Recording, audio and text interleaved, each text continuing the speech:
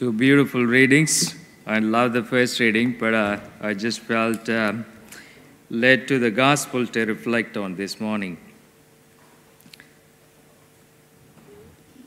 You know, the sayings of Jesus here sounds very harsh, and it can be shocking too to hear this language, pluck it out, tear it out, throw it away.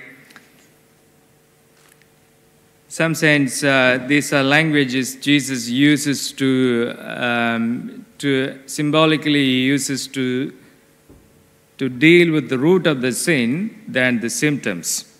When he says, if you look at a woman with lust, you have already committed adultery in your heart.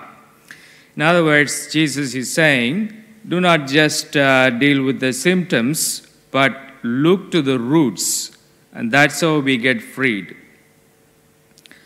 In our human tendency, we often actually focus on the symptoms of actions. Often what we call it a sin is breaking of some law or some moral values that we look at as sin, which is true, but there's something deeper to that sin. One of the claims of Jesus, he says, I have not come to abolish the law, but to fulfill them. In other words, Jesus is giving us a bigger picture of sin. And oftentimes when we try to sort of work on the symptoms, we actually just, dealing with the results of something that is produced here with the root. Just try and give an example. Say I'm angry with someone, I was hurt, that I carry a hatred and unforgiveness towards someone, and that unforgiveness, hatred, produces anger towards that person. And whatever he or she does just, looks to me everything wrong and just produces anger irrationally.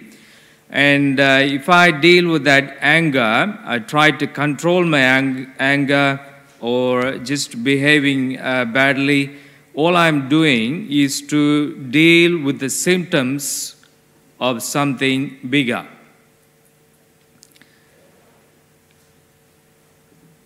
It can apply to any form of sin. Often our long-term sinful habits, addictions have a root.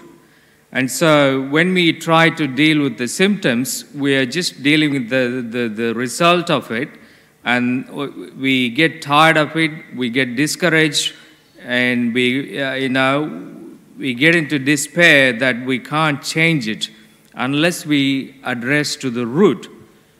And by plucking the root, that we get freed completely.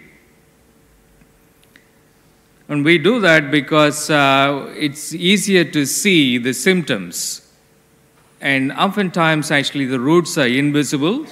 And so we deal with what is easier to see. And sometimes that's the work of the enemy too. Some ways actually keep us distracted to the symptoms rather than the roots.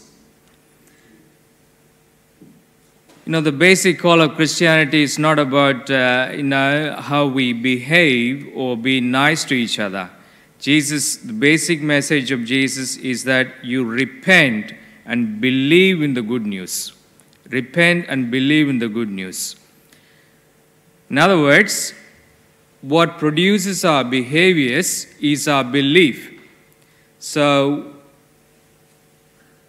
we deal with our beliefs, which produces our behavior.